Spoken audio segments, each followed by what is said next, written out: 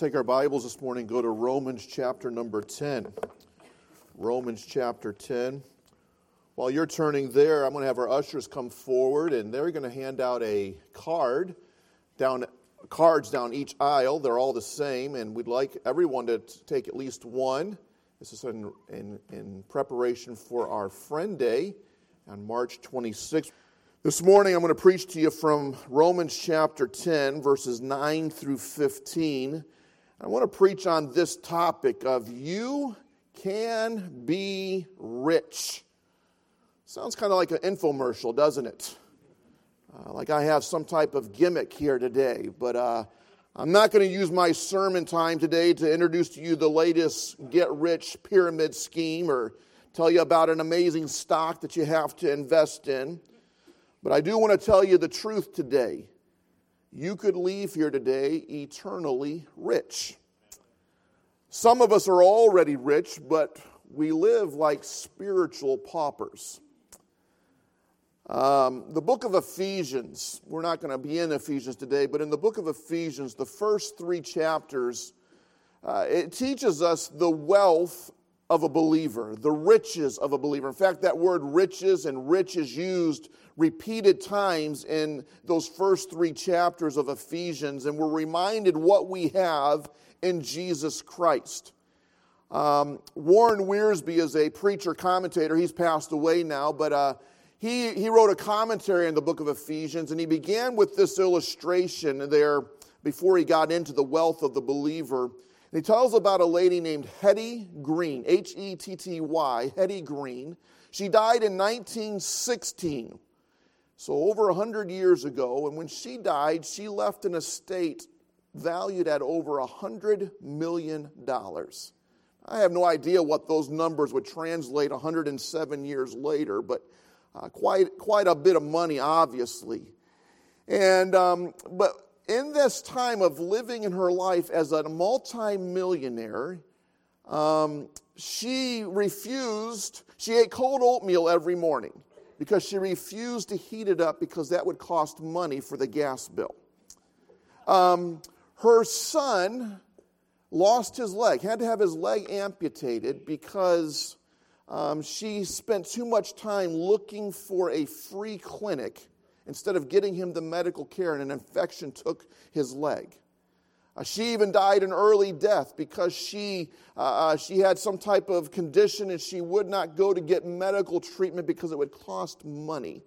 Now, so obviously she has some things not right in her head, but can you imagine living that way, having all this money at your disposal and yet refusing to lose it? Rich, but living like a pauper.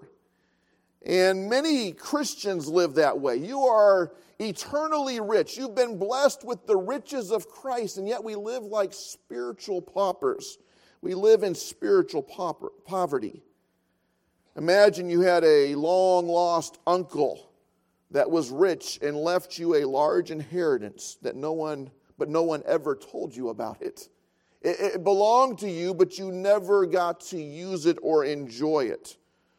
I recently read of a story of an article on that every year there are hundreds of thousands of dollars that go unclaimed for various reasons. Rebates, inheritances insurance claims that never get to the individual. And they end up sitting in these accounts. And typically it's just, hundreds of dollars for this person or this family. But I recently read that a man found out that he was owed $763,000. And it had been sitting in this account for years. And in some ways he was rich or had great riches there, but did not know they belonged to him. And sometimes that's the case with believers. You're rich, you just don't know it. You don't know that it exists. We've been preaching on our 2023 theme, Love, Serve, Reach, for several weeks now. And this morning I'm going to conclude those messages, but I'm praying that we will not let the thought or the theme go from our hearts. In fact, it's been my prayer that after 2023 is over, that Love, Serve, Reach will still be a dominant theme of this church. a dominant theme of each individual in here, that you will love God with all of your heart, soul, mind, and strength. Once again, we emphasize that when we love God supremely, when we love God where He should be, everything else finds its proper order. And so love Him with all your heart, soul, mind, and strength. Serve God through His church. God has gifted every believer in specific ways that He has designed you, He has made you, He's brought us together as a body, and He wants every individual to use those gifts that He has blessed you with. So serve Him through His church. And then reach. We started last Sunday and we'll conclude this day on reaching people for God with His wonderful gospel message, not just in 2023, but well beyond, that we would continue to do this. Last Sunday I shared with you out of 2 Kings chapter 7 on deciding to share the good news. You remember that's the account where there are 4 lepers, and also the nation of Israel is going through great difficulties. They're under siege by a foreign nation. No one's going in or out of the city of Samaria. They're running out of supplies. They're also in a drought. And so they're running out of everything, and there's nothing available for them. And it's a dire and difficult situation. And 4 lepers that aren't even allowed to live in the city. They're outside the city. They're living at the gate there. They decide they're going to just throw caution to the wind, and they're going to go out into the camp of the Syrians there. And they go there, and they find that the camp is empty. But they've left everything there. All their food, all their possessions, all their monies. They go in there and they start, in the first tent, they take all the food, they eat it, they take all the possessions, and they go to a second tent and they do this again, and then it dawns on them.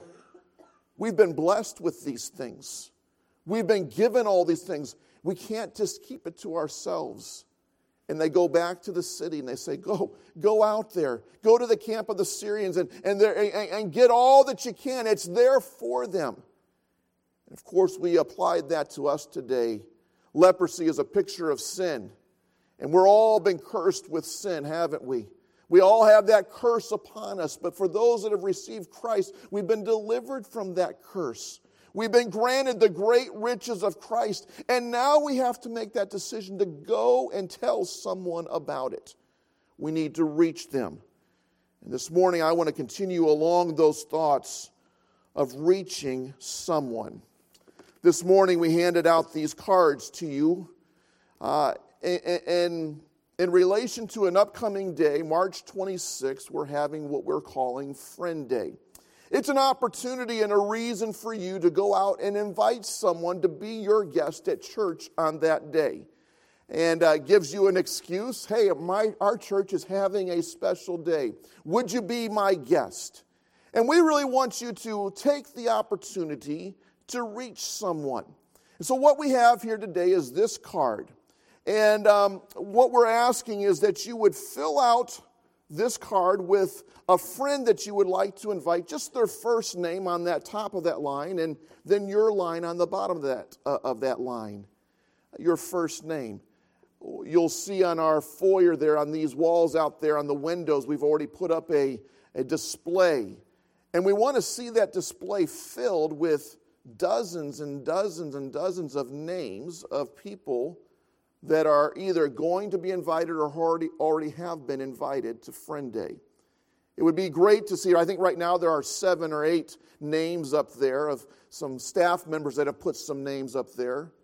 And it'd be great this evening, because if you would fill this out today, and in the back of the auditorium and in our foyer, there's some clear boxes where you can just drop that in there. And then tonight, those will be put on there. It'd be great to see you go from 7 to maybe a couple of dozen, and then by Wednesday, some more names get dropped in there, and we have maybe 50 or 60. And it'd be great to see through this week of the different names that will be invited or have been invited to Friend Day. Then at each service, we're going to have a prayer sheet of all those names. I want you to pick up a prayer sheet every service. And we want you to pray for those names and those people that are inviting those people every day. Pray for them. Between now and March 26th, can you imagine all the prayers that would go up for those names repeatedly by dozens of people in here? What a difference that could make. And then, of course, we want you to pick up on your way out today invitation cards to Friend Day. I've already handed out one. I've got a couple more and more that I hope to hand out to some individuals that I know that I've met. And I want them to be my guest on that day. I need you to pray about it. I need you to get involved with that as well. And we want to have a great turnout on that day. Obviously, we want to have them to enjoy the service. We want them to enjoy our good music here, feel a warm and sincere welcome. But we want them to hear a clear presentation of the gospel. We want them to know how they can become spiritually rich if they're not already. How they could receive Christ as their Savior. And church, it's all about us reaching our world, reaching our community. And I trust you'll take this challenge. You might have just one friend, but you might have 10 friends. So take 9 more cards today. Fill it out. Let us start praying for these people. Take this challenge, if you will. Now, in our passage today, Romans chapter number 10, I want to read through verses 9 through 15. And as I do read through them, I want to make some comments about the verses, or at least portions of these verses. Try to explain it as I work my way through it in reading today. Follow along and listen as we read and explain verses 9 through 15 of Romans chapter 10. It says that if thou shalt confess with thy mouth, take note of the words confess and mouth, the Lord Jesus, and shalt believe, take note of that word believe, in thine heart, that God hath raised him from the dead, thou shalt be saved. There, it's pretty clear, isn't it? How do you get saved? Remember in Acts chapter 16 when Paul and Silas are in a jail cell and they're in there praising God in spite of this, singing praises to the Lord. And the Lord sends a great earthquake and the Philippian jailer is going to kill himself because he thinks all the prisoners have escaped. And Paul says, do thyself no harm, for we are all here. And he has heard that evening these men praising God in spite of their circumstances, singing hymns and songs. And then by their behavior, he says there's something different about these guys. And he comes in there and says, what must I do to be saved? It's the same question here. It's the same thought here. Thou shalt be saved. There is confession with the mouth and there is belief in the heart. The heart is the thinking of man. It's the center of man. It's who we are. And so with the belief in the heart and the confession of the mouth, there is salvation. He goes on to clarify it more in verse 10. For with the heart man believeth unto righteousness, and with the mouth confession is made unto salvation. For the scripture saith, whosoever believeth on him shall not be ashamed. He's quoting Isaiah chapter 28, verse 16. If you truly believe in your heart, there'll be no shame in confessing him with your mouth, is what he's saying. For there is no difference between the Jew and the Greek. Obviously, we have a Jewish book in front of us. A lot of, especially our Old Testament, it's Jewish. A lot of Jewish culture and understanding in this. And so much of the time, people are looking at this from a Jewish lens. And he's making it very clear here, there's no difference between the Jew and the Greek. And although he names this nationality of the Greek, he's really saying here, there's no difference between a Jew and any other person. Any other individual, a Gentile, all other peoples. There's no difference between Jew and Greek, for the same Lord over all is, here's our word, rich unto all that call upon him. In other words, a Jew gets saved the same way a Gentile gets saved. A Gentile gets saved the same way that a Jew gets saved. Because there's one Lord who is over all, and there is riches through him.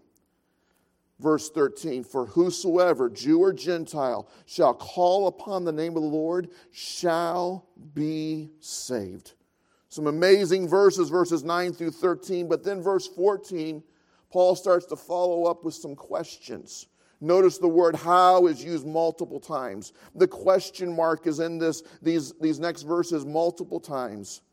How then shall they call on him in whom they have not believed? And how shall they believe in him of whom they have not heard? And how shall they hear without a preacher? And how shall they preach except they be sent? As it is written, how beautiful are the feet of them that preach the gospel of peace and bring glad tidings of good things.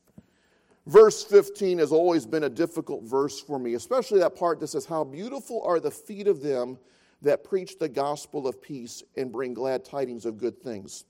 I'm going to confess to you today, I don't like feet, especially the toes, all right? I'm just not a fan of them. Guys, if you wear sandals with no socks, you've gone down, in my opinion, way, way down. It just doesn't seem manly at all right? Guys, you don't need to wear sandals. We don't need to see your toes. That's just my personal feelings on it. I don't even like it on women, to be honest with you, but it seems a little bit more ladylike than it does manlike. It's just, my wife, she loves bare feet. She's turned my boys against me. They like bare feet. I can't stand bare feet. You know what that verse is talking about, though? See, in that culture, that's what they wore. They wore sandals with no socks. I was thinking, if I ever became dictator of the world, I would mandate that everybody must wear socks out in public, always. But in this culture, they wore sandals. It was hot, it was dirty, it was dusty. Feet were the most disgusting part of the body, literally. They were always dirty, they were always filthy. You'd go into a house and they would have servants and they would wash your feet because you've been out in the dust, you've been out in the dirt. And so it was something that was not appealing. But these are appealing in verse 15 because of the message they carry. How beautiful are the feet of them that carry the gospel of peace. See, someone carried the gospel of peace to me, to my family. And, it's beautiful. Beautiful are the feet of them. Anyone that carries the gospel, the illustration is as beautiful as the feet of them. Again, verses 9 through 13, they present to us this great truth of how rich we can be. It's emphasized multiple times. It's a matter of the heart that must be professed with the mouth. There have been plenty of people through the years that have professed the Lord Jesus with their mouth, but they've lacked the belief in the heart. That's sad, isn't it? They've not had the faith behind the words. And listen, it's not a prayer that saves anybody.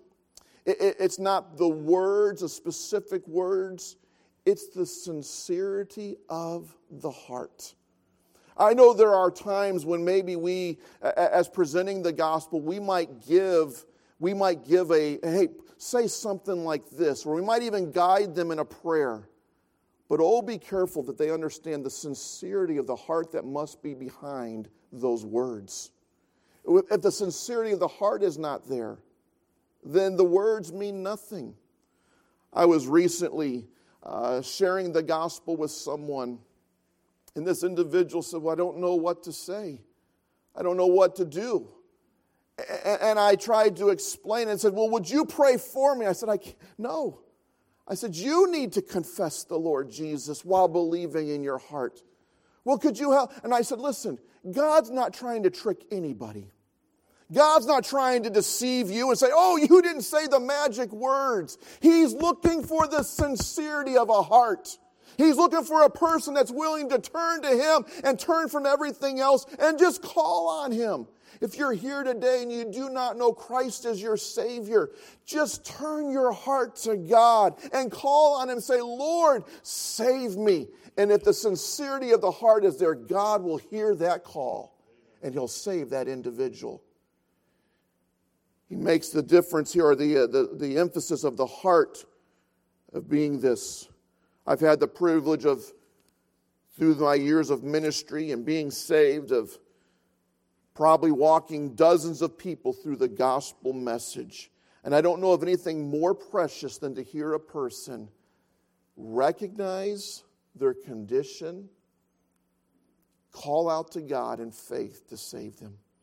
It's one of the greatest privileges you'll ever have, to lead somebody to the truth.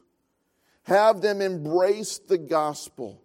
Oftentimes that individual recognizes their condition, they're a sinner, and that God in His wonderful grace washed away those sins. And oftentimes you'll see that person get choked up and tears begin to stream down their eyes as they recognize their condition and what God has done for them. Oh, what a great thing it is to know and to claim Jesus Christ as your Savior and to become rich in Jesus Christ.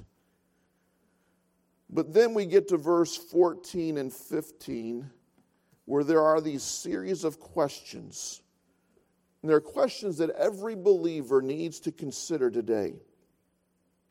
Notice in verse 15, how shall they preach except they be sent? Now the word preach here today it's the idea of heralding. It's the idea of proclaiming. It's not just a verse to preachers, pastors, missionaries. It's a verse to believers. And every one of us are to be preachers or heralds, proclaimers of the gospel. It's not just for the pastor or the pastoral staff or for missionaries. It's for every Christian to be preachers of the gospel. In fact, look at that word preach there in verse number 15. And either use your fingertip or a piece of paper and cover up the letter P in that. What do you have now? Reach. Every one of us are to reach. Every one of us are to be reachers. We're to be preachers of the gospel. We're to reach out there. God's given us this great gift of salvation. It is now our duty to proclaim that, to herald it. Think of that individual that would be on the street and said, "Hear ye," and would deliver the news from the kingdom. Think of that little boy, extra, read all about it. They're a proclaimer. They're a herald. And we're to do the same thing with the gospel. He says, how shall they preach except they be sent? Now that word sent there, it's very similar to the word commission that we use when we are speaking of the Great Commission. In our Bible, there are 5 different passages that we've declared as the Great Commission verses where Jesus, speaking to His believers, commanded them, commissioned them, sent them to take the message of the gospel to all the world. Like Mark 16:15, go ye into all the world and preach the gospel to every creature. Acts chapter 1, right before Jesus ascends into heaven, He says, ye shall be witnesses unto me, both in Jerusalem, Judea, Samaria, and unto the uttermost parts of the world. These are our commissions. These are our commands. We are to be sent. Every Christian here has a command. You've been sent by the Lord Jesus Christ to take this gospel message. How shall they preach except they be sent? Well, we've been sent. We've been commissioned by the Lord Jesus to go out and preach the gospel. Now, this morning, I'm going to give you 3 quick thoughts out of verse number 14, and we'll be done today. Verse 14, how then shall they call on Him in whom they have not believed? How shall they believe in Him of whom they have not heard? And how shall they hear without a preacher? If we look at that in reverse order, starting at the end of that verse and working your way up, here's how we could say that. Preaching is essential to hearing. Hearing is essential to believing. And believing is essential to calling. Are you following with me today? In order for a person to hear, he needs a preacher. In order for a person to believe, he needs to hear. In order for a person to call, he must believe. These things are essential today. We need preachers to deliver the message so that a person can hear, and from hearing to believing, and from believing to calling on the Lord Jesus. It's like a set of dominoes, isn't it?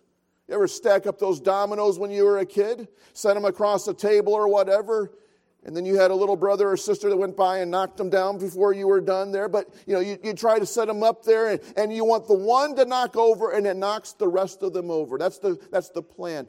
This is what we have here. It's a domino effect. When there is preaching, there can be hearing, and when there is hearing, there can be believing, and when there is believing, there can be the calling upon the Lord Jesus Christ for salvation.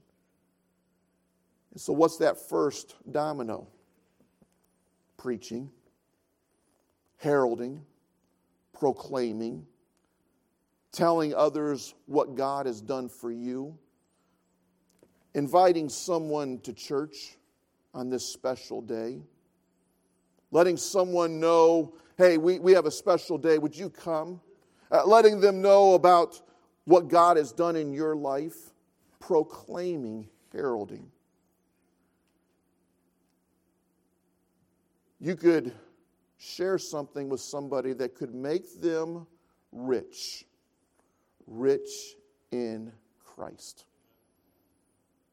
Again, we're not trying to present something today that is going to offer world wealth, true secular wealth, but spiritual wealth. And so this morning I ask you, Christian, are you preaching? Are you reaching? Is there someone that God's already laid on your heart to give a card out to write their name down on? Perhaps there'd be someone here today, so I don't know who to invite. I don't know. Well, then pray about it. God would give you at least someone to have here on that day. And it's not just about that day. It's about giving them the gospel, sharing the truth with them. Christian, are you preaching? Are you reaching? And then, if you're here today, I'd ask this to everyone that is under the sound of my voice this morning. Have you believed? Have you called on the Lord Jesus Christ as your Savior? You're sitting here this morning and you know that you've never had the words match up with the belief in your heart. The Holy Spirit's gripping your heart right now. You feel a tug at your heart that you're possibly or not saved. And the Holy Spirit's working in your heart. Would you respond to Him today and become and leave here today rich in Jesus Christ? Would you bow your heads and close your eyes with me this morning? Jan is going to come and play a verse of invitation in just a moment.